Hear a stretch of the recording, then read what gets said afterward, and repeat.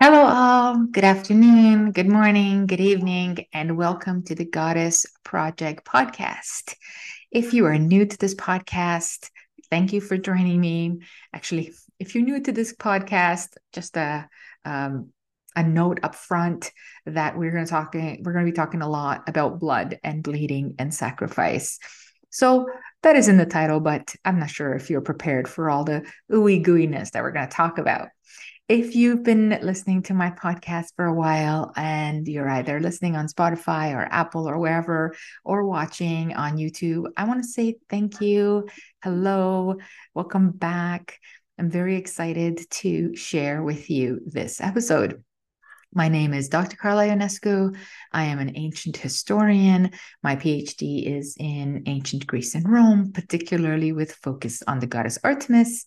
And I wrote a book called She Who Hunts: How Artemis Changed the World. So if you're interested in Artemis, we're going to be talking about a couple of her bloody rites or bloody rites of passages today. But if you're interested in more about her and more about her worship, then please purchase my book anywhere where you buy books.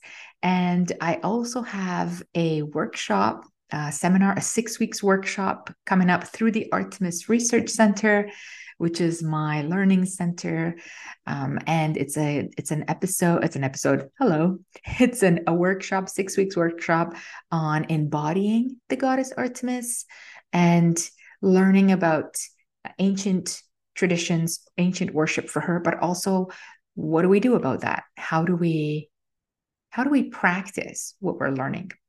And so if you're interested in that, please click on the buttons to uh, the Artemis Research Center, which are everywhere on my social media and on YouTube. And feel free to sign up to the newsletter and sign up to anything you like and follow along and subscribe. And I hope to see you all in some of those courses and some of those projects. For today, and I should say, for those of you that are new to the podcast, this is an unedited episode, well, an unedited podcast, which means that I am just here talking to you and I am going to go over all of the some of the, or many of the bleeding sacrifices for the gods, for the ancient gods, but it is unedited. I literally post it just as it is recorded because I kind of sometimes, as some of you who have been with me for a while, thoughts occur to me while we're talking. And I also want it to seem like we're having a real conversation. I know it's not a two-way conversation, um, but I want it to feel more like a conversation rather than a lecture. And so it is totally unedited. And it is pretty much the way I like talking to my students at the university where I teach. Today, we're going to be covering bloody sacrifices. And so I've had to sort of narrow it down so that we're not here for 3 months because there's so much blood sacrifices and blood offerings and blood meaning. But I did want to sort of touch upon several things in this episode. So we're going to look at things like menstrual blood. Prepare yourself, just giving you a heads up. We are going to look at animal sacrifice and human sacrifice in ancient Greece, mostly, although there will be other examples as well. We are going to look at the sacrifice of children. And I don't mean that, like, please don't worry, it's not traumatic in any way, but the stories of gods demanding child sacrifice, like Iphigenia or Abraham and Isaac, or things like that, or the Minotaur, even though the Minotaur is technically not a god, but the sacrifice of youths. So, this is what I mean. We're going to be looking at that concept. And then we are going to be talking about the new Gen V TV show. And if you haven't watched it, that's okay. I'm only going to be talking about the first episode and blood bending in the Avatar. So if you're an Avatar and the Avatar, the animated series, sorry, not the blue people, and blood bending. So we're going to kind of end with blood, blood control, blood manipulation in popular culture. And so we're going to kind of wrap it up with that. So I'm really, really excited to talk to you about all of these things. Let's begin with the blood is the life. Now, I don't know. I say this all the time, and I don't know if people know this is a Dracula quote. And I think it's from the Dracula with Keanu Reeves, but don't quote me, where I think Dracula goes, the blood is the life, like that, you know? And I don't know if some of you know this, but for many, many years, I taught a vampire course through Seneca College. And I'd probably still be teaching it today. It's just that vampires have kind of fallen out of favor. So it came up with Twilight and that whole kind of trend. And also because I'm Romanian and have a Transylvanian background. And of course, Dracula comes out of Transylvania. But I have been fascinated with the symbolism of blood, the multiplexities, I don't know if that's a word, of blood ritual. In my course, I used to teach about people using, like Elizabeth Bathory, who used blood to rejuvenate I don't know, their youth, their faces, their bodies, and they would either put it on themselves or drink it. So we're going to talk about some of that today. And I mean, I think we've all seen the Kardashians do that what is it called? The vampiric facial. So like the bleeding facials or putting blood on your face. Although I wonder what you'll think today, actually, because today we're going to talk about menstrual blood for a little bit. And one of the secrets to aging or anti-aging was using menstrual blood for your face and your body. And so I wonder if the Kardashians have it wrong in the sense that they are using, I don't know how to call bodily, they're all bodily blood, but like vein blood rather than womb blood for their face. Perhaps there should be someone should tell them about menstrual blood. Yeah. But this is probably not new to all of you. And I think all of you that have joined me have heard of some kind of connection with blood and life and blood and rejuvenation and blood and all these things. So I do want to cover some of them. And I want to tell you a little bit about what did the ancients do with blood, whether it's sacrificial blood or menstrual blood or all the other blood. So let's begin with the ancient Greeks, since they are my area of expertise. So in ancient Greeks, women's bleeding or women's menstrual bleeding was considered a cosmic event. So it usually was tied to the moon or to the lunar cycle.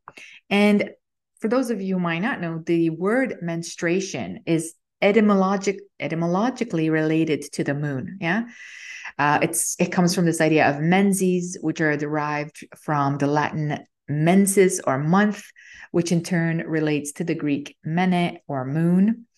And this is because, as some of you know, that ancient women's cycles were tied to the moon. So women used to bleed on the full moon, or the moon cycle is every 28 days. So they would tend to bleed at the same time. And I think we've talked about, when we talked about the Holy Grail, and we talked a lot about blood then, we talked a little bit about this idea that women synchronized their menstrual cycles and that their menstrual cycles could be weaponized, or their menstrual blood could be weaponized. Okay. And so there are many traditions, not just in ancient Greece, but for example, even in the ancient Egyptians, that involve the digestion of blood, or the ingestion of menstrual blood. And it is because this blood was thought to be magic. Women were thought to be at the peak of their power, spiritual power, even physical power.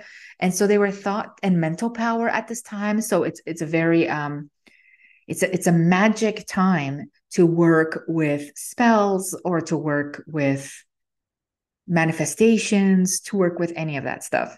And so in fact, ancient Egyptians used to ingest menstrual blood mixed with red wine to increase spiritual power. Okay. And in lots of ancient Greeks festivals, especially in the spring, menstrual blood was spread across the earth. For example, it was sometimes mixed with corn, and it was thought to increase fertility. Okay. The physician Hippocrates started bleeding sick people. Okay. Oh, this is a theory. He may have started bleeding sick people because he saw that women would recover from bloating and aches and pains after starting their periods.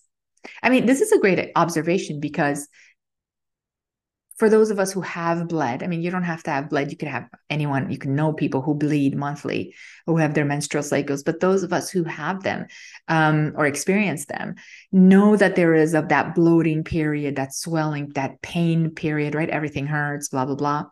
And then once you have your period or at the end of your period, you feel better. So I think that's a great observation. And I don't blame Hippocrates at all. But there's this theory that he may have started bloodletting as a because he saw this relief from women's menstrual cycle. There were, of course, the Greeks were, as we know, patriarchal in nature. And so, for example, Aristotle, who hated women, Aristotle disliked women so much. He saw them as unfinished men, right? And he has that famous quote where he says, we have sex with men for pleasure and women for procreation. I mean, Aristotle was a real piece of work. But he saw menstrual blood as a lesser form of semen, which of course is ridiculous. But Aristotle has some of his own issues. So in the ancient world, just like much of today and for many, many years, young women started bleeding or started their menarche around the age of 14, 10, 12, 14. And the goddess Artemis, as we'll talk about, is a goddess that was in charge of the rites of passage for young girls, either right pre-menarche or as they had their menarche, depends on where we're talking about, and as they entered into marriageable age. I was talking to my students yesterday, actually, now that I'm thinking about it, ironically, I was talking to them about blood yesterday too in my class, but I was talking to them about this idea that bleeding and the womb, we were talking about womb culture and the womb. Bleeding and the womb is the only reason, or bleeding or menarche is the only reason we're all here, in the sense that a woman has to bleed in order to be able to give birth. And so I was explaining to them that if your mother didn't bleed, you wouldn't be here. And if her mother didn't bleed, she wouldn't be here. And so on, all the way back to the conception of humankind. And so I know that we have lots of these monotheistic, Judeo-Christian ideas that a sky god creates humans out of his thoughts. He has these thoughts and they come to life. But the truth is that every human born on this planet is born because of a bleeding woman, right? And at some point in the beginning of time, or in the beginning of evolution, wherever you want to think about it, the first woman that bled was able to give birth to the rest of us. And so often women's menarche has been, for many, many, many, like hundreds of thousands of years, this period was a time of celebration. It was a time of power. Menstrual blood was sometimes used in pharmacology, in ancient pharmacology, to produce, healing effects, produce any kind of pain relief effect, all that kind of stuff. Mostly for women. Now, we don't have too much evidence in Greece that they were using this blood for as a remedy for men. However, as we'll see, there are numerous examples in which this blood was used as a spell, as a tool for a spell, or as a medium for in developing more power, increasing power, magic spells, like people would put it in their foods, things like that. Yeah. Now, if we're talking about the Judeo-Christian, or the pre-Judeo or pre-Jewish or pre-Hebrew text, or early Hebrew culture, I don't know how many of you have read the book The Red Tent by Anita Diamond, who talks, or it's historical fiction. But she talks about the separation of men and women during their menstrual cycle, and so women go into a red tent, literally red for blood, and they spend their 5 to 7 days while they're menstruating there. But this red tent was thought to be powerful in the sense that no one came near it. Only women, so younger and older women, would come in and out, while the menstruating women would stay in it. Before a concept like the red tent, there are stories of sort of early peoples, let's say early Neolithic people, or perhaps even pre that, where menstrual blood was used on weapons to create more power. People would paint their bodies with it. Often, like I said before, people would use it on their faces. I read this story, but I can't remember exactly where I found it now. I think it's an ancient papyrus scroll that suggested, and I think it was out of Rome, maybe, that suggested that if women, for example, if a woman had like droopy body parts, or for example, droopy breasts, or a swollen stomach, that they could put menstrual blood on these areas, and that menstrual blood would perk things up. And so, even for example, as far as Rome, Pliny, the author Pliny, talks about that even though menstrual blood is baneful, right? Like, oh my God, it's so baneful. It has potentially useful implications. And one of the things that he talks about is, of course, its use in spells. Elizabeth Bathory used blood. She was a countess in Eastern Europe in the 14th century, 14th, 15th century. And she used blood to coat her body, the blood of young virgins, to coat her body with. Now, it is unclear whether she used menstrual blood. It is more likely that she used, I'm going to call it vein blood, because by the time we get to the 14th century, menstrual blood goes through several revisions in which it becomes dirty, impure,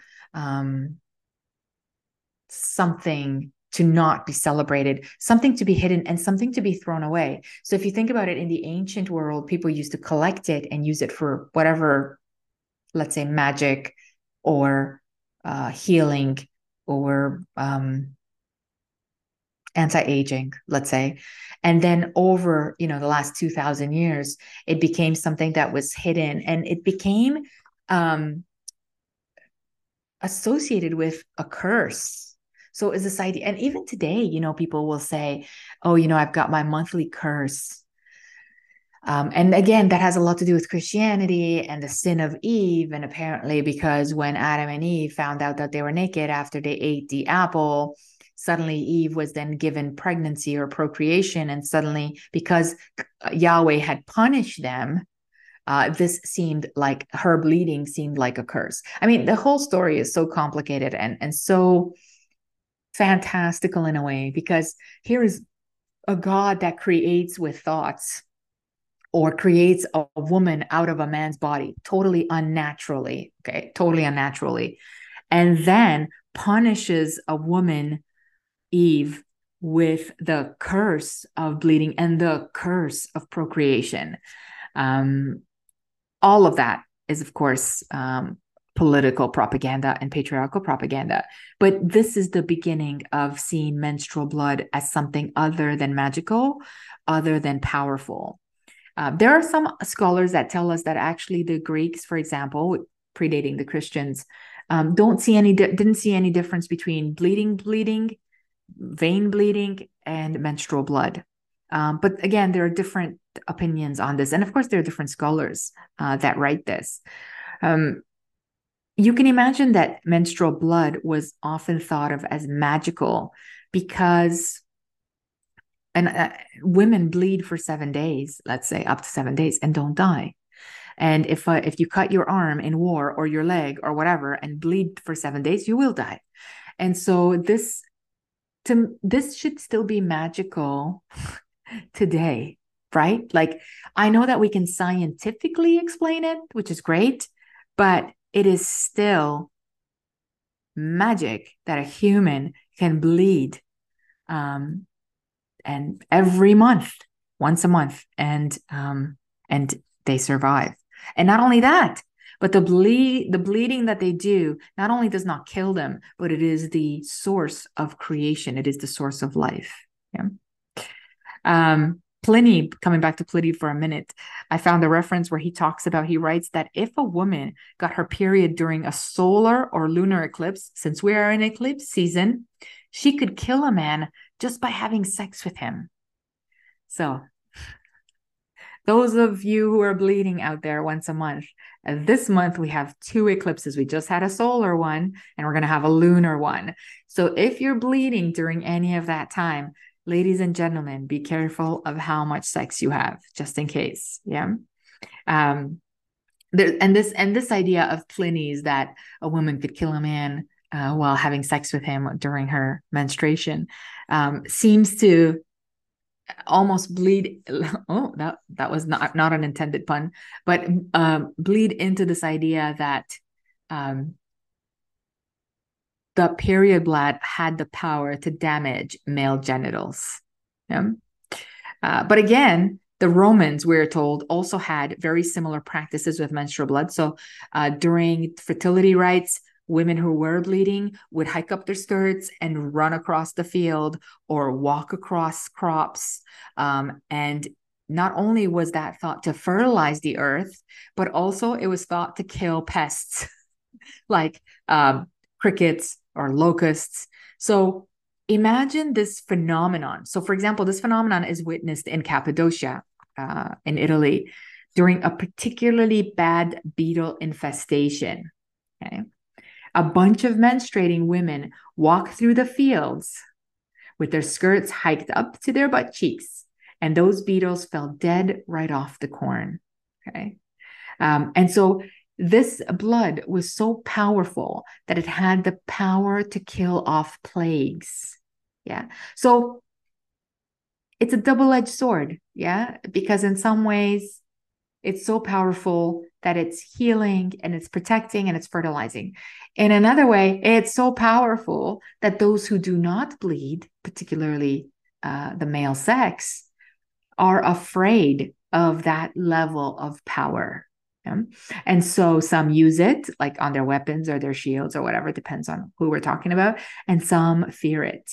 So you can see that there is and especially some men fear it because they also believe that women could use it to put in their food or in their drinks, like we saw with the Egyptians, and manipulate them with it. Yeah. So when I was a kid, I used to hear these stories that men who fell in love with women that, let's say, the community or the friends couldn't explain, why is he so attracted to this woman?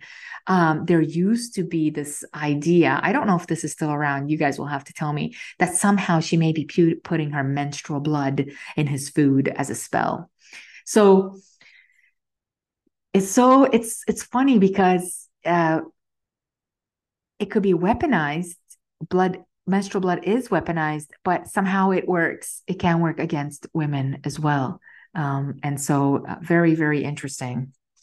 Menstrual blood has lots of power, and is a very, very powerful form of blood. So I'm hoping that you see that. So the blood is the life. In this case, not in the vampiric sense that Dracula meant, which is, sort of drinking it from the vein, but the blood, the true blood that is the life, the true source of life is menstrual blood. An undeniable fact. Yeah. So let's move into some bleeding for the gods and bleeding in ancient Greece.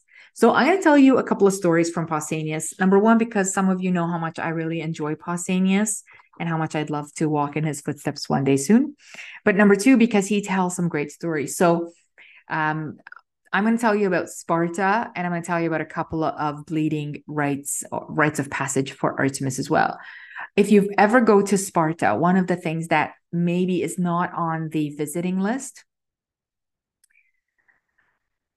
sometimes I just think about all the ways I want to take people on tours to these sites. Yeah, like I just feel this calling to take all of you with me to these sites and these places.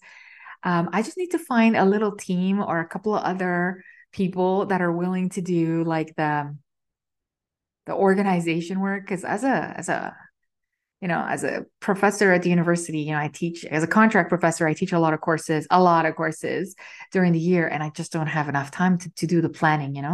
But one day, my friends, we will go and see all these sites. This picture that I'm showing you here, if you're watching on YouTube or even if you're listening on Spotify, I will describe it for you. So this is the ruins on the right-hand side here, the ruins of the Temple of Artemis Orthia at Sparta. And it is a place that is not very visited.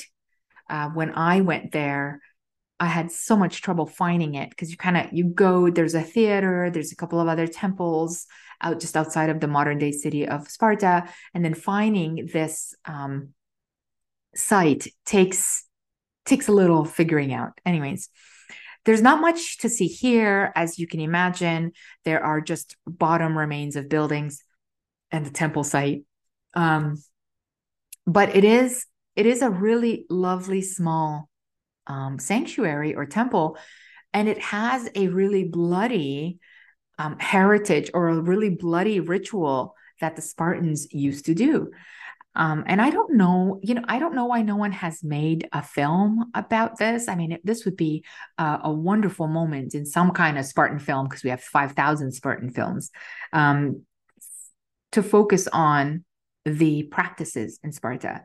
So I will tell you a little bit from Pausanias, who traveled there. So maybe I did travel a little bit in his footsteps, because I knew there was a temple of Orthia in Sparta. And I guess the first time I must have stumbled on it was in reading his travel writings. So he says in the place called Limanoin, this is in Lacedaemon.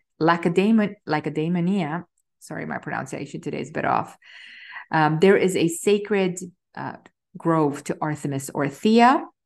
And this was a wooden image. Artemis Orthia is said to have been a wooden image, which Orestes and Iphigenia stole out of the Tauric land and brought it down to this space. So the Spartans also worshipped Artemis Orthia. And the Spartan Limnations and the people of Messoa and Pitani and all these people, while sacrificing to Artemis, fell into a quarreling. So they were arguing, which led also to bloodshed. Many were killed at the altar, and the rest died of disease. Whereat an oracle was delivered to them. So after this happened, there was an oracle that was delivered to them that they should stain the altar with human blood. Okay.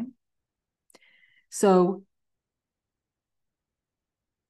let me rephrase that. So fighting over this cult statue of Artemis Orthia took place between the Spartans and a few other neighboring communities. And because they fought and a bunch of them died and a bunch of them injured themselves, there was an oracle that said, in order for you to now make up for this offense to the goddess Artemis Orthia, you must now start to cover the altar in human blood. Now, there's lots of stories about covering the altar in animal blood, which we're going to get to in a minute, but this required human blood sacrifice. And so there are some scholars who say that for a while, Spartans offered human sacrifice. One warrior, one young male would sacrifice himself or be sacrificed for Artemis Orthia. However, after time, and by the time we get to Lycurgus, he decided to change this, so human sacrifice fell out of favor, let's just say, okay? There's a lot of writing about human sacrifice, but after a while, people were like, okay, it's not okay, too much human sacrifice. And so what they did is they began a scourging or a whipping of young men, okay? And so there's several practices. One is where a priestess stands by the altar holding the wooden image of Artemis Orthia. Okay. It's small and it's light. Okay. And the scourgers, the young men, are whipping themselves into a frenzy so that they can bleed all over the altar together. So it doesn't require one human sacrifice. There's all of these young men bleeding together on the altar. And you can imagine that the priestess is full of blood, the cult statue is full of blood, the altar is full of blood. So sometimes they would whip themselves in such a frenzy that it's sort of like a last man standing. They would see who would stand. Sometimes there are rumors that young men would die during this ritual. Um, and this ritual would only stop when the statue, the wooden statue, would become so full of blood. So, like wet wood, imagine this, okay, that it would be too heavy for the priestess to carry. Okay. And so she would then say, okay, that is enough. The goddess has been fed. Yeah. There's also a couple of other stories of the Spartans. There's one about that the Romans carried on later on. There's one about stealing cheese that I really like. So they would put cheese on the altar and they would ask young men as a rite of passage, for example, to come up and try and steal the cheese. So they would have kind of two teams, or they would have guardians standing by with whips, and young men would come and try and steal the cheese. And as they came, they would get whipped and whipped and whipped and whipped. And they would run back and then come back and steal the cheese, run back and come back. And so sometimes they did a competition in two teams where they whipped each other and saw how much cheese they could steal. And sometimes they did it in a competition where the man or the young man who stole the most cheese would be sort of the winner, but also would probably have bled, have bled a lot on that altar. And so there's this tradition that even though the human sacrifice fell out of favor, Artemis Orthia still demanded human blood. And so human blood becomes very, very important. So one of the things that I argue in my book is how bloodthirsty Artemis really is. And there are several examples in her rituals in which she demands sacrifice, either human sacrifice or blood sacrifice, or sometimes she punishes humans with bleeding and dying, or sometimes she withholds blood. So blood and the ancient gods and power over blood is particularly important. And Artemis's power over blood is fascinating to me because, as we'll see, there's a very fantastic connection to blood bending. Yeah. There is this example that I hadn't planned on talking about, but I will talk about it now because it feels like such a great connection. There is a story about Artemis Apankomene, which translates to Artemis strangled. And there's this long story that there were a couple of children in one of the villages who were playing with the statue of Artemis or around the statue of Artemis, and they somehow wrapped this rope around her and kind of strangled the statue, etc. And that the villagers saw this as an offense and killed the children and offered them a sacrifice to Artemis. But this backfired on them because Artemis became so upset with the loss of the children, as we know, part of her responsibility or part of her care is children, that she stopped all the menstruation of the women in the town. And so no one could have, could have children or could have their periods. And then there's stories that she may have actually forced women to miscarry. And so there's this seen as this plague where no children could be born and no bleeding was done. I bring that up because I would like to state that Artemis is the very first blood bender. Yeah. She is able to withhold menstrual blood in women, and therefore she is able to withhold life. And there's lots of stories that are connected with this story about the way that Artemis is also associated with the tree from which some of the ropes were made in the ancient world. And so this idea of making rope, this idea of roping the womb like a girdle, of tightening the rope to stop bleeding. And as some of you know, when you have, for example, an artery bleed, the first thing that you do is you tighten some type of rope or band around it so it stops bleeding. So this power of Artemis to stop bleeding is unique to her. And I would argue that she's one of the first bloodbenders. In fact, I should probably totally coin that, Artemis, the first bloodbender, and talk about some of her blood rites. I will tell you one other whipping story, a story that comes from Philostratus, 1st, 2nd century CE. And he talks about, he writes the story in the life of Apollonius. And so I'll read you a little bit of the story. The Egyptian sage Thespison put some questions to Apollonius, okay, who was a pagan prophet in the first century CE, about the scourging in Sparta. And he asked if the Laconians were smitten with rods in public. That is, were the Laconians beaten bloody with rods? And Apollonius says yes. Okay. As men can spite them, so men used to hit each other with rods. It was especially men of noble and distinguished birth among them that were so treated. Okay. The custom of whipping or hitting is a ceremony in honor of Artemis Scythia, or so they say, and was prescribed by the oracles. To oppose the regulations of the gods, in my opinion, was utter madness. So that means to deny her thus blood would have been outer madness. And so here too, you have the sprinkling of the goddess's altar with human blood. In this case, it is with a rod, so hitting with a rod. Okay, the scythoi held the altar to be worthy of human blood.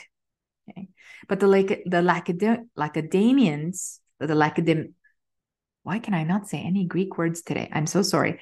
The Lacedaemonians modified the ceremony from human sacrifice into another contest of endurance.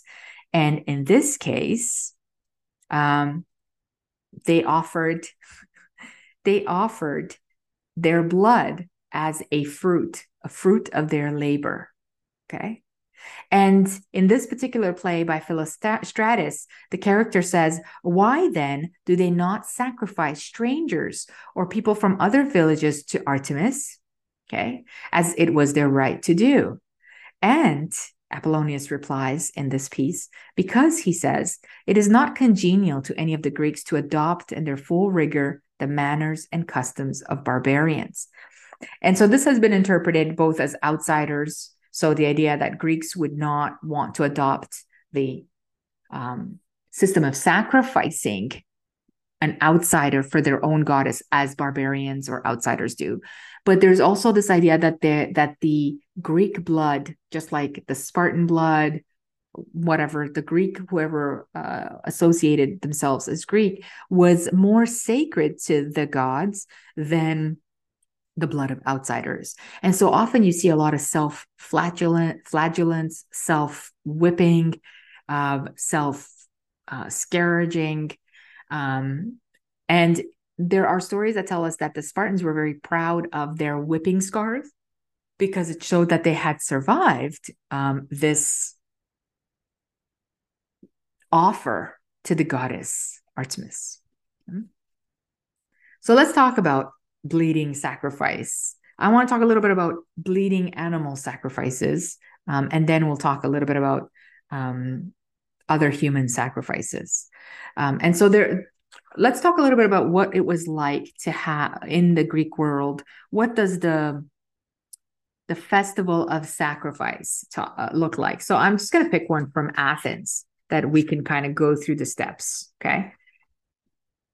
In a regular or in a pan-Hellenic or a pan-Atheniac festival, there are a few steps that were used, standard steps in animal sacrifice. So the ceremony always starts with a procession that is led by basket carriers, and they were usually well-born women or young women. They carry a sacrificial basket to the altar. They're accompanied by musicians, lots of members of every part of society. So officials, soldiers, other community members, everybody's in the profession. Then they get to the altar. The altar is always outside of the temple. So when you go visit ancient temple sites, you will see that there is, in the case of Artemis, but other gods, there is a small temple site, like a small building would have been the temple. And then outside, usually in front of it, is I can't think of an altar that is still standing today, but there will have been like a square on the floor where the ancient altar would have stood. So everyone would be able to view this ritual, and everyone would be able to view the sacrificing. So they get to the altar, Okay. And then there's a water basin. They have fire usually. They have a water basin. They have a knife, and a sacrificial knife only used for sacrifice. And we are told that they walk clockwise around the altar. Okay. Then the officiant, or depends on the nature of the sacrifice, the head of the family, the community leader, the priestess, the religious official, wash their hands in the sacred water or the water basin. The animal is then adorned. So there's lots of depictions of animals adorned with flowers, usually flowers, or painted symbols on them, or the animal is made very, very beautiful and is then sprinkled with water. Okay. Then there is a ritual silence. So, like a moment of silence. Then there is prayer. Barley and grain is then scattered. Again, fertility, symbols of fertility, symbols of growth. And the first offering is the hairs cut from the forehead of the animal, which are then thrown into the fire. So the fire is set up by the altar or on the altar sometimes, but usually by the altar, beside the altar. The throat, the throat of the animal is then slit. Sometimes this is accompanied by females crying, screaming, crying. Sometimes this is done in silence. Depends, again, which community we're talking about. And the blood from the throat of the animal is collected in a special bowl. The animal is then sliced into portions. Some are burned for the god. Some are given to special members who participated, like the priestess, and the leftovers are given to the participants, or they are left for the temple to sell. Okay. And so these are sort of standard steps that we're going. There are different aspects of it. So, for example, how much was sacrificed makes a big, big difference. Yeah. How large? So, is it a bull? Is it a calf? Is it a goat? So everything had meaning, right? So young, like baby animals, had a certain meaning in being sacrificed. Large, beautiful bulls had certain meaning in being sacrificed. Goats as well. It is very clear, it is made very clear that the sacrifice is not a hunt. It is often also made clear that the animal is willing, although that's a trick. So there's a lot there. When you read primary text, you see some of this description that the animal is calm, that the animal is willing. Sometimes there are scholars who talk about the animal may have been given a drought to make them, of course, less rebellious.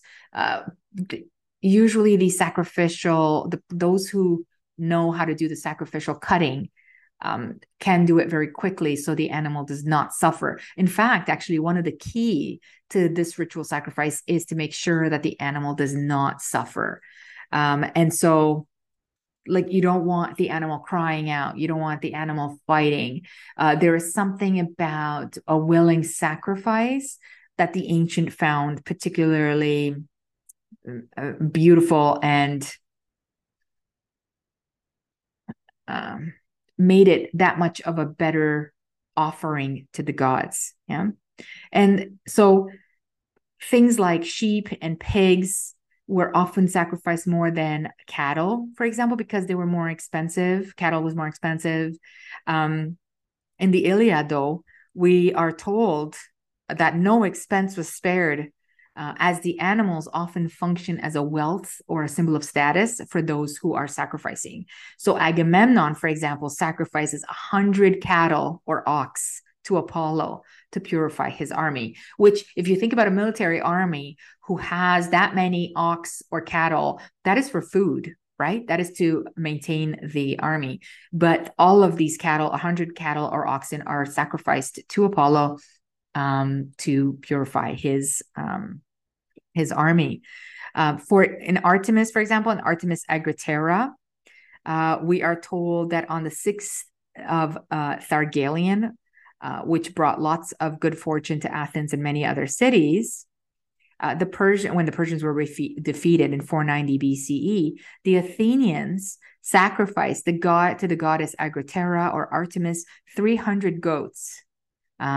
And so on that day, for example, when the Persians were defeated in 490 BCE, there were, in order to thank the goddess for such victory, 300 goats were sacrificed. So goats, cattle, etc., and the amount of sacrifice is equal to a person's status. Or perhaps if an individual has something that they're really, I don't know, let's say they want to sacrifice for the health of their children or the health of their parents or whatever. So the higher the sacrifice, the better the animal, the purer or the more expensive, clearly that is a better sacrifice. But let's also talk a little bit about Greeks and human sacrifice, right?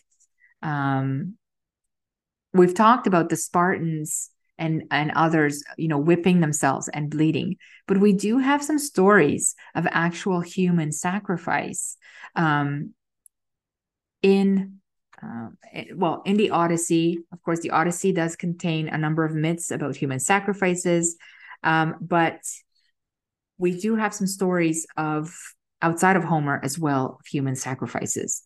So Iphigenia is one of the most famous, but I would like to talk about her next and compare her to Isaac. So we're going to skip her. But Polyxena, who is sacrificed here in this image, if you're watching with me on YouTube, which has a bunch of Greek soldiers holding Polyxena and also cutting the throat like a sacrificial animal. So the sacrifice has the same symbolism. Polyxena was the daughter of Priam, who was the king of Troy. And Homer writes that she was claimed by the ghost of Achilles as his share of the spoils and was therefore put to death at his tomb. But many agree that Achilles' ghost appeared before the Greeks, saying that to have favorable winds on the way back to Greece after the war, they needed to sacrifice Polyxena at the foot of his grave. Hecuba, devastatingly, of course, is pleading not to lose another child, but Polyxena said that she would prefer to die as a sacrifice for Achilles rather than become a slave to the Greeks. Yeah. And Neoptolemus, the son of Achilles, was the one who slit Polyxena's throat. So, again, another devastating example of human sacrifice, in this case of female sacrifice for a man, by a man, etc. Yeah, I was going to go on a rant here, but let me just tell you the second one. I have a little rant about bleeding and sacrifice of humans, but I will save it. Another story tells us about Idomeneus, who led the Cretan armies to the Trojan War. In the Iliad, he is found among the first rank of the Greek generals, one of Agamemnon's most trusted advisors. However, a later tradition of Apollodorus in Athens says that after the war, Idomeneus' ship hit a terrible storm. And as a result, he promised Poseidon that he would sacrifice the first living thing he saw when he returned home if Poseidon would save his ship and crew. Devastatingly, the first living thing that Idomeneus saw when he arrived home was his son. And Idomeneus sacrificed his son. Yeah. And so, because this is written later, Apollodorus writes later, we are told that the gods were angry at the murder of his own son and sent a plague to Crete. And his subjects, the Cretans, sent him in exile to Calabria and then to Colophon in Asia Minor, where he died. So a lot of these mythologies around human sacrifice or stories around human sacrifice are based on perhaps more ancient stories. But by the time they make it, let's say, into a little more modern text, human sacrifice is looked down upon, especially of a son, which is interesting because Polyxena's story is not changed. She remains sacrificed for the ghost of Achilles. But we can see that for Idomeneus, for example, sacrificing his own son is seen as something that is worth exile, and he is sent away. Outside of Homer's work, we know of the sacrifices to the Minotaur, where there are 14 youths that are sacrificed. a human sacrifice. So 7 girls and seven boys, and they are sent unarmed into the labyrinth to be the food for the Minotaur. And so again, we have the sacrifice of young people, or the sacrifice of youths, teenagers. Yeah. There's also been a study, a discovery several years ago now, maybe 7, almost 10 years ago, on Mount Lycaon, which is the mountain of Zeus, where they have actually found human remains. Yeah. A young boy, for example, they found the human remains of a young boy who seems to have been sacrificed with other animals. So they found this young boy's remains with animal remains. And scholars, archaeologists, for example, the archaeologist on this dig is Dr. David Gilman Romano. He's a Greek archaeologist from University of Arizona. He says that there are several ancient sources that mention, or rumors, that human sacrifice took place at the altar of Zeus here in Lycaon. However, they are hesitant to say whether or not this young man was a human sacrifice. But this is the first human bones that are found at a sacrificial site, at a sacrificial altar. Yeah. So he's like, Dr. Romano says, this is not a cemetery. It is not a place that you would bury someone. So the odds that this was a human sacrifice for Zeus are very, very good. And the key to it is that the skull is missing. Yeah. And so this was a decapitation of some point, perhaps, unless the skull somehow went missing in some animal or some other way. But it does seem that a young boy's body, alongside sacrificial animal bodies or bones, seems like there may have been human sacrifices to Zeus late into the classical period. One of the things that we don't get to talk about, and that perhaps if you're interested, maybe I could do an episode on, is the sacrifice of young men or consorts to the gods. And there are many, many stories around, especially around Minoans and especially around Crete, and many others, where every 6 or 7 years, the consort to the priestess was sacrificed. And there are many stories in which young men are sacrificed, are seen to sort of embody the dying god Dionysus, or a dying fertility god. This is where the story of Jesus comes out and things like that, or is inspired by for later. So there are traditions in which young men embody the dying god and are killed, said to be resurrected on the other side, obviously not humanly resurrected. And there are lots of stories of that kind of sacrifice. Although I do have to say that again is a type of self-sacrifice. That is, the young men appear to go willingly. In the case of Minoan Crete, the men, sometimes they're not young, they could be in their 20s, mid-20s, depends how the time falls in their age, are prepared and go very willingly, spend the 6-7 years in rotation, preparing for this sacrifice, for this. So I think that's a really fascinating topic, although it requires a bit more research, because the data that we have is still several stories, let's say, and you can't really build an entire custom. Well, what I mean is you can't build a general custom or a common custom from a few stories, but it would be interesting to research this. And I'm sure there's lots of work out there on this idea that male consorts were often seen to embody this dying god, especially every spring and or winter to spring, before the spring solstice, and they would sacrifice themselves in order for the community to thrive, and for the fertility of the grains and the people. Yeah. So that would be an interesting, I think, addition, although that's less bloody. But actually, that takes me right into this idea that gods demand a blood price. And so talking about Iphigenia and talking about Isaac. So I wanted to compare these two things. So although the sacrifices are one of a daughter and one of a son, I see the sacrifices of being almost identical. And there are other examples of this. So this is not the only example, but I do want to compare these two examples of a father being asked by a god or their god to sacrifice their child to prove or to make up for an offense. So let's just talk briefly about the two. So in the case of Iphigenia, Agamemnon, we are told, offends Artemis by either shooting one of her deer or boasting that he can shoot better than her. Whatever he does, he pisses her off.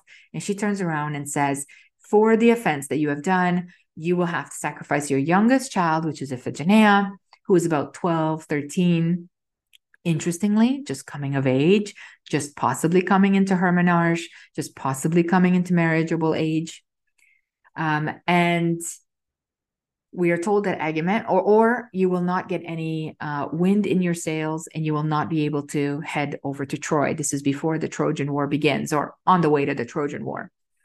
And we know that Agamemnon tells his wife, Clytemnestra, that he wants to marry Iphigenia to Achilles so that she should send her daughter to the front of the battlefield and they will do the wedding there, which already is a bit suspect because who needs to get married during a battle? But either way, Clytemnestra says, okay. Iphigenia shows up at the front of the battlefield, probably shocked to see her father preparing an altar. But actually, no, maybe not shocked. Maybe she thought that, the ritual sacrifice would be for the wedding. But we are told that Agamemnon lays Iphigenia on the Altizer, right? Like an offering, and places her on the altar, is about to, has a knife in his hand and is about to kill her. And we are told two stories. We are told that at the very last minute, right before Agamemnon stabs or kills his daughter in sacrifice for Artemis, Artemis flies down and replaces Iphigenia with a fawn or a baby deer. Okay. And so as the knife is coming down, instead of Iphigenia, a fawn dies. And Artemis takes Iphigenia with her and gives her a priestess role or leading role. Iphigenia remains forever with Artemis, and there's a long tradition of Iphigenia being a priestess for Artemis at Beroun, at Tauropolis, and many other areas. And so they become almost, I don't know if I would say mother-daughter. I would say more like mentor and mentee, older sister, younger sister. They have this very close relationship. There's a very Iphigenia is very, very close to Artemis and is one of her leading priestesses. So there's this idea that the gods demand a sacrifice, that the sacrifice be a child sacrifice, right? Then we have the case of Abraham and Isaac. Now, I thought of this. I was sitting in one of my world religions classes. One of my colleagues was talking about Judaism, and so he started talking about the story of Abraham. We started at the beginning. And as he's talking about the story of Abraham, I can literally see Agamemnon and Iphigenia, and I see so many parallels, and I'm thinking, oh my God, all of these gods demand the sacrifice of children. Because I suppose, logically, that is the highest type of sacrifice that a parent can do. Although we saw Idomeneus being punished for that later on by his community. However, the god, like in that case, Poseidon, didn't seem too offended about the sacrifice of a son. So we have Abraham, who also has created this covenant with Yahweh, and they're in a new relationship. It is true that Abraham does not offend Yahweh, but in fact, Yahweh gifts Abraham at an old age with a son. And then Yahweh asks Abraham to sacrifice the son to prove his faith. Okay. So again, we have a God who is demanding the child sacrifice. And so Abraham takes Isaac up on the mountain. He lays him on this rock and he's about to stab him. I mean, I can only imagine the terror of these children, right? And he's about to stab his son through Sarah. Sorry, not only son, because he has another.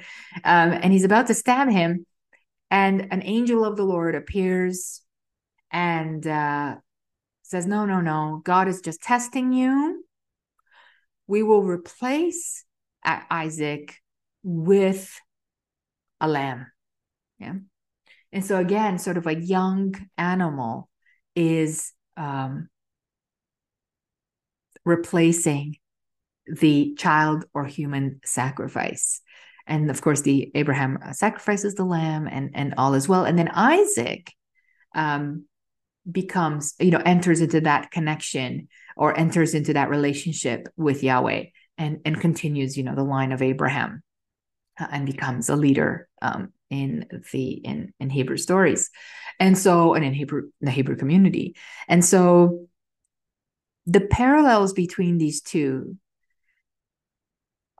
fascinate me for two reasons. Number one, because these are both fathers. And I have yet to tell you a story in which a mother sacrifices her own child by killing them. And that is not to say that women do not kill their children. I don't want to say that. I mean, that's a huge statement. But I do want you to notice that there is this commonality. Even Idomeneus is also a father who is, who sacrifices a son. And that there is something about let's see how I can take it. So there's this sort of there's a cycle that happens. So a young woman who bleeds creates life. Men don't bleed menarche. They don't have menstrual blood. And they do not create life in that way. They do not carry the life. They do not have the blood of the life, right? So they are somehow removed from that connection. And by that connection, I mean not a biological connection, a magical connection between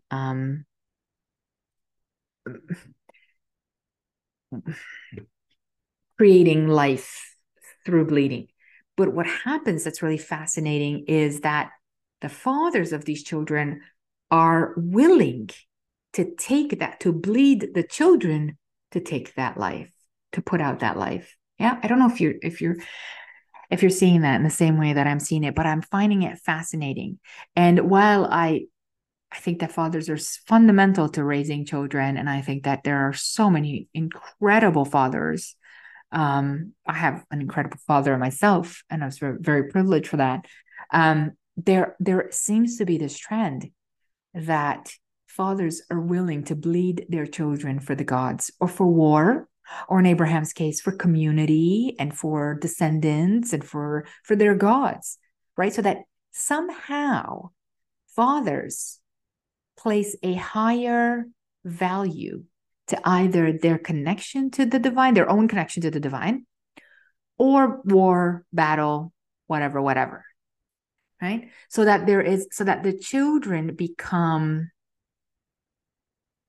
tools, that the children become, valuable tools. And so I thought that was really, really interesting as a commentary on how sacrifice works, who is willing to sacrifice, and what is a true sacrifice. Yeah. I did want to take you through the blood of sort of the Eucharist and drinking blood, but I think that we've talked a bit about this concept that ingesting blood gives you power in the Holy Grail. And if you're interested in the way that Christians tap into ancient rituals of blood drinking, you can, if you look at the Holy Grail episode, it goes into detail. But there is, again, this connection with the Eucharist, which is the blood and body of Christ, and this connection of bleeding, of ingesting the blood of the sacred. And I was looking for gods who bleed, trying to see if there was any gods that bled as a sacrifice. Yeah. And they're harder to come by. I mean, so what I'm saying is that Jesus seems to be one of the few divinities that bleeds as a sacrifice. Ironically, or perhaps not ironically, Jesus is also the son of a god, and his father sacrifices him for the good of humanity. Yeah. And if we tap into the fact that the God as father of Jesus is Yahweh of Abraham, what we see here is that Yahweh had asked Abraham to sacrifice his son, and Abraham was willing to do so. And then God saves Isaac. And then, when Jesus comes, according to Christians, there's a long story there, but according to Christians, Yahweh sacrifices his own human son, bleeds that son for the salvation of humanity. And so isn't that amazing that there's something very masculine here, I have to say. There's something very masculine here, because there's something about bleeding here. And I read this comment a couple of days ago on an Instagram post that was talking about war and men going to war and men bleeding. And someone had commented something like, women naturally bleed, and so they don't have to bleed others, or something like that. And I thought, wow. And men bleed themselves and bleed others and bleed their families, in this case, their sons or daughters, in order to feel connected or offer sacrifice to the divine. Where women, because we naturally bleed, that is a natural connection to the divine. And I thought, I'm expanding on this comment, but I thought this was a really interesting concept. And it really had me like thinking, right? This is why I kind of wanted to do this episode, because it had me thinking about bleeding. And the fact that because women bleed, we are not blood hungry or bloodthirsty, but because we bleed, we also create. Now I'm speaking for biological women as myself, like as far as bleeding. But because we bleed, we don't need to bleed others.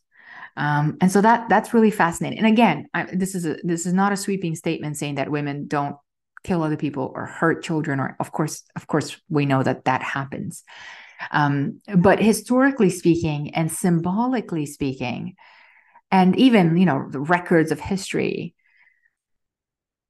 it's really fascinating to think of the fact that men bleed themselves and each other and their loved ones as a sacrifice or as a connection to the divine. And we talk about rites of passage like we did at the beginning of this episode, where the Spartans are bleeding themselves for the goddess because they're incapable of bleeding otherwise, right? They're incapable of biologically bleeding in the way that women do. And so that just blows my mind sometimes when I think about it.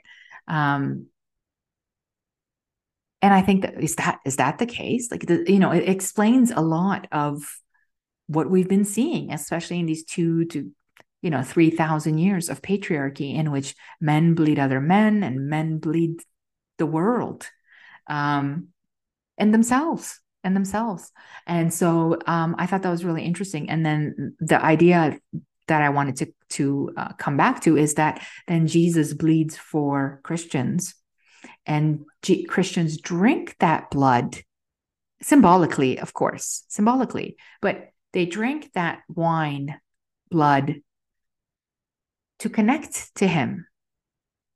Yeah. Like it's just so mind-boggling how symbolism, particularly around blood and bleeding, is so interconnected. Like we take it for granted, right? We take so much of that for granted, and yet it is so powerful symbolically. Yeah. And so I thought I would touch upon that. I didn't want to go into a whole thing about it because I did spend a lot of time on it in the Holy Grail episode, but I did want to talk about this connection again of sacrificing children, of bleeding for gods, and in this case, in the case of Jesus, bleeding for the salvation of Christians. Um, Fascinating stuff. And so I thought I would leave you with modern day blood bending. Yeah. So at the top of the episode, we talk about how Artemis is the first blood bender, or at least I'm coining that. Artemis is the first blood bender. But I wanted to talk to you about this new episode of Gen V. I did my one of my lectures on the rituals for Artemis at the university, and it was kind of like a little TED talk at the university. And I was talking about rituals, and some of it had some blood involved, and some of it other things. And somebody came to me after the talk and said, "Have you watched Gen V?" And I said, "No, I was watching The Boys for a while, and then it became too much, too toxically masculine and too much bleeding." Ironically, way too much bleeding. And I was like, no, it's too many dudes doing too many things. And I know it's not only male characters, obviously. So I think I got to like maybe the end of season 2, and I was like, no, thanks.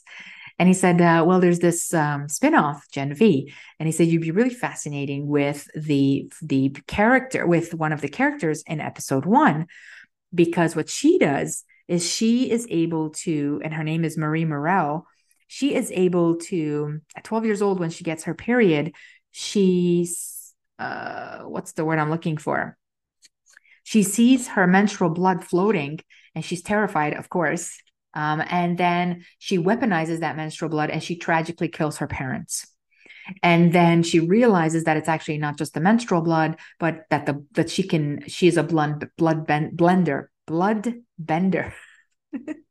And so that she can weaponize her blood, or weaponize blood, so this becomes her superpower. And I thought, really? Wow. And he had said to me, the person who came up to talk to me had said, what's really fascinating is that, of course, this starts with her menstruation. And so I watched the first episode and I thought, oh my God, she is a blood bender, and she is using menstrual blood as a weapon, in this case, to kill her family. So there's just so much symbolism there about disconnecting, about moving away from her childhood, moving into adulthood, moving into independence, slicing off her connection to her family. Like there's just so much symbolism there. And then she becomes a bloodbender. Now, bloodbenders come out of this the show, the last Avatar, or sorry, the last Airbender. Oh my God, Avatar, the last Airbender. And it's a technique. Bloodbending is a technique. If you watch the TV show, you can see it. I love the sequel series, The Legend of Korra, but of course, I love the Avatar, the Last Bender series too. And it comes out of this idea that water benders can manipulate blood as well, because blood is a liquid. And so the story says that originally blood bending could only be done during the full moon. So the full moon is the time of menstruation for women. And so it's kind of interesting that water benders learned or could use blood bending during the full moon, and they could perform, this blood bending eventually without the full moon, once they were able to hone these skills. The most fascinating part about blood bending in the story of Avatar, is that it was created by a female waterbender named Hama. So she was in prison, and she was imprisoned. And during her time in her cell, she realized that wherever there is life, there is water. And every full moon, she started water bending the rats that were scurried in her cages, or that scurried around. And so she was water bending the liquids in their bodies. And of course, one of that is blood. And then she realized, oh my God, blood, and hence blood in the prison guards. And she's able to free herself, and then able to hone this skill and then teach it to others, and so on. But what a fantastic superpower started by women. In the Avatar, men also begin to use the skill, and then it becomes illegal later on. And there's like lots of politics around bloodbending. But what an incredible superpower. And when I saw it in Gen V, I saw more than just the Avatar story. Because it starts with menstruation, I think that there's a great deal of symbolism there about the power of menstrual blood, the power of awakening young women to their power, which menstrual blood does. So all of the aspects that we talked about at the beginning of this episode, the use of menstrual blood has now made it into superhero culture. And we now have Marie, who is a blood bender, who can use her own blood. I mean, clearly now she uses all, her vein blood and all her other blood. And she's honing her skills. And she can use, and eventually I think she'll be able to use the blood of others like the blood benders of the Avatar series. But what a fantastic 360, from the ancient, let's say, Neolithic, pre-Neolithic, and whenever we don't have records for, and the Greek and the Roman and the Egyptians and all of these cultures. And I'm sure there are other cultures in other parts of the world that are not, maybe in my area of expertise. And maybe there are scholars out there in that area of expertise that would love to share some of those stories. That talk about that, so that power of menstrual blood and of sacrificial blood and just of blood itself. And we've come all the way, to 2023, 2024, where we have a superhero, a female superhero, a woman superhero who weaponizes blood literally as a superpower. It's just fascinating symbolism. I think I could probably talk for hours about it, hours and hours and hours. And I think that we could really lose ourselves down a rabbit hole of blood meaning, of blood control, of blood use, of contagion too, of destruction and of healing, of all of these things that blood plays such a key role in. And so I don't think this is the last time. I don't think this is the last time that we're going to talk about blood.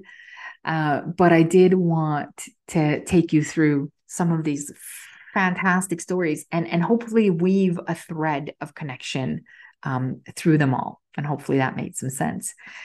So I want to thank you very much for joining me today and for spending some time with me and for listening to this. If you enjoyed this podcast, please share it, please rate it, please like it, please comment on it. It helps the algorithm. Share it with others. And please also feel free to comment and send me messages if you have any sort of, well, all of your thoughts, but any suggestions, or have heard of stories that connect to this, any stories or books or anything that you think that come to mind as you were listening to this. I can't cover everything. And one of the things that I want to do, and I wanted to clarify as well, is that I'm a big fan of representation, obviously as an academic and a scholar. So sometimes people ask me to cover different parts of the world and different cultural mythology. And I know that we kind of have this idea that an academic or a scholar can cover anything. And I do feel like I could read a book about something and then cover it because I like teaching. But I really would love to focus on my area of expertise, which is, Greco-Roman, Anatolia, and now from my own background, from my own countries, the Balkans and Eastern European, which is where I'm kind of going to look into as well, because my background is a mix of Eastern European and Mediterranean. So my goal actually as an academic and on my personal level is that I focus on my own history and the history to which I can trace back my genealogy, let's say. And so then I feel like I'm representing that story. But when it comes to mythology, let's say from the African continent or from the Asian continent or from anywhere else. I feel like those gods, goddesses, mythologies belong to an academic or an expert or several or many from that culture or indigenous culture, for example. People ask me, well, let's talk about indigenous mythologies. And while I love reading about them and love learning about them, I I I don't represent them, and I don't want to take up that space. Um, yeah, and so sometimes I do have people asking me about that, but I just want to make it clear that it's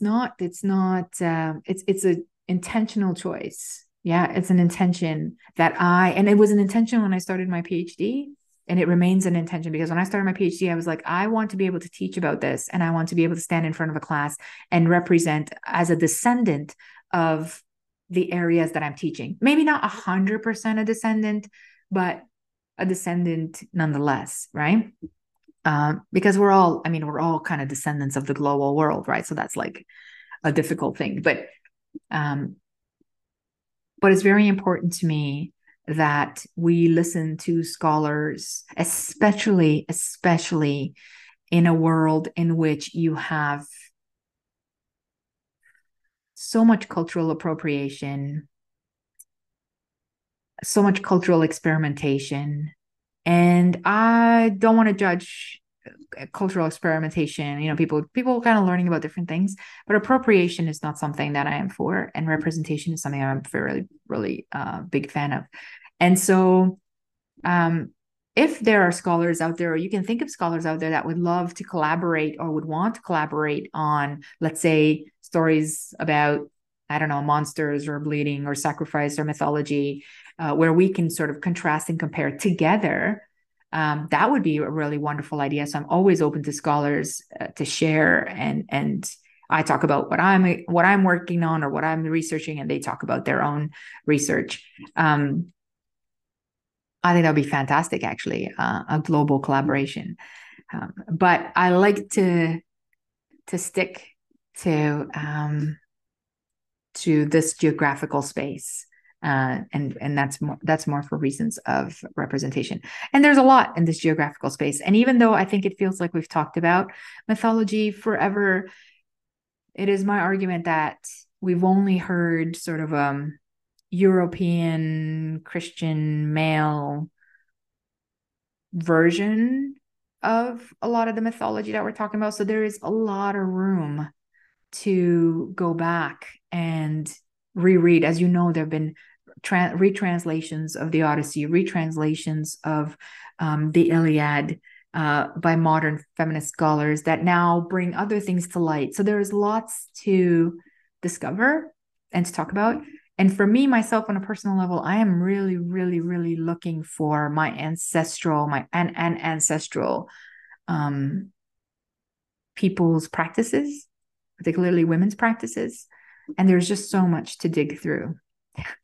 So much to dig through, my friend. So I just wanted to kind of say that because sometimes I do get those questions, and I don't want to make a whole comment that's like this long. So thank you so much for joining me, and I look forward to seeing you soon again for another episode in the next couple of weeks. Have a fantastic day.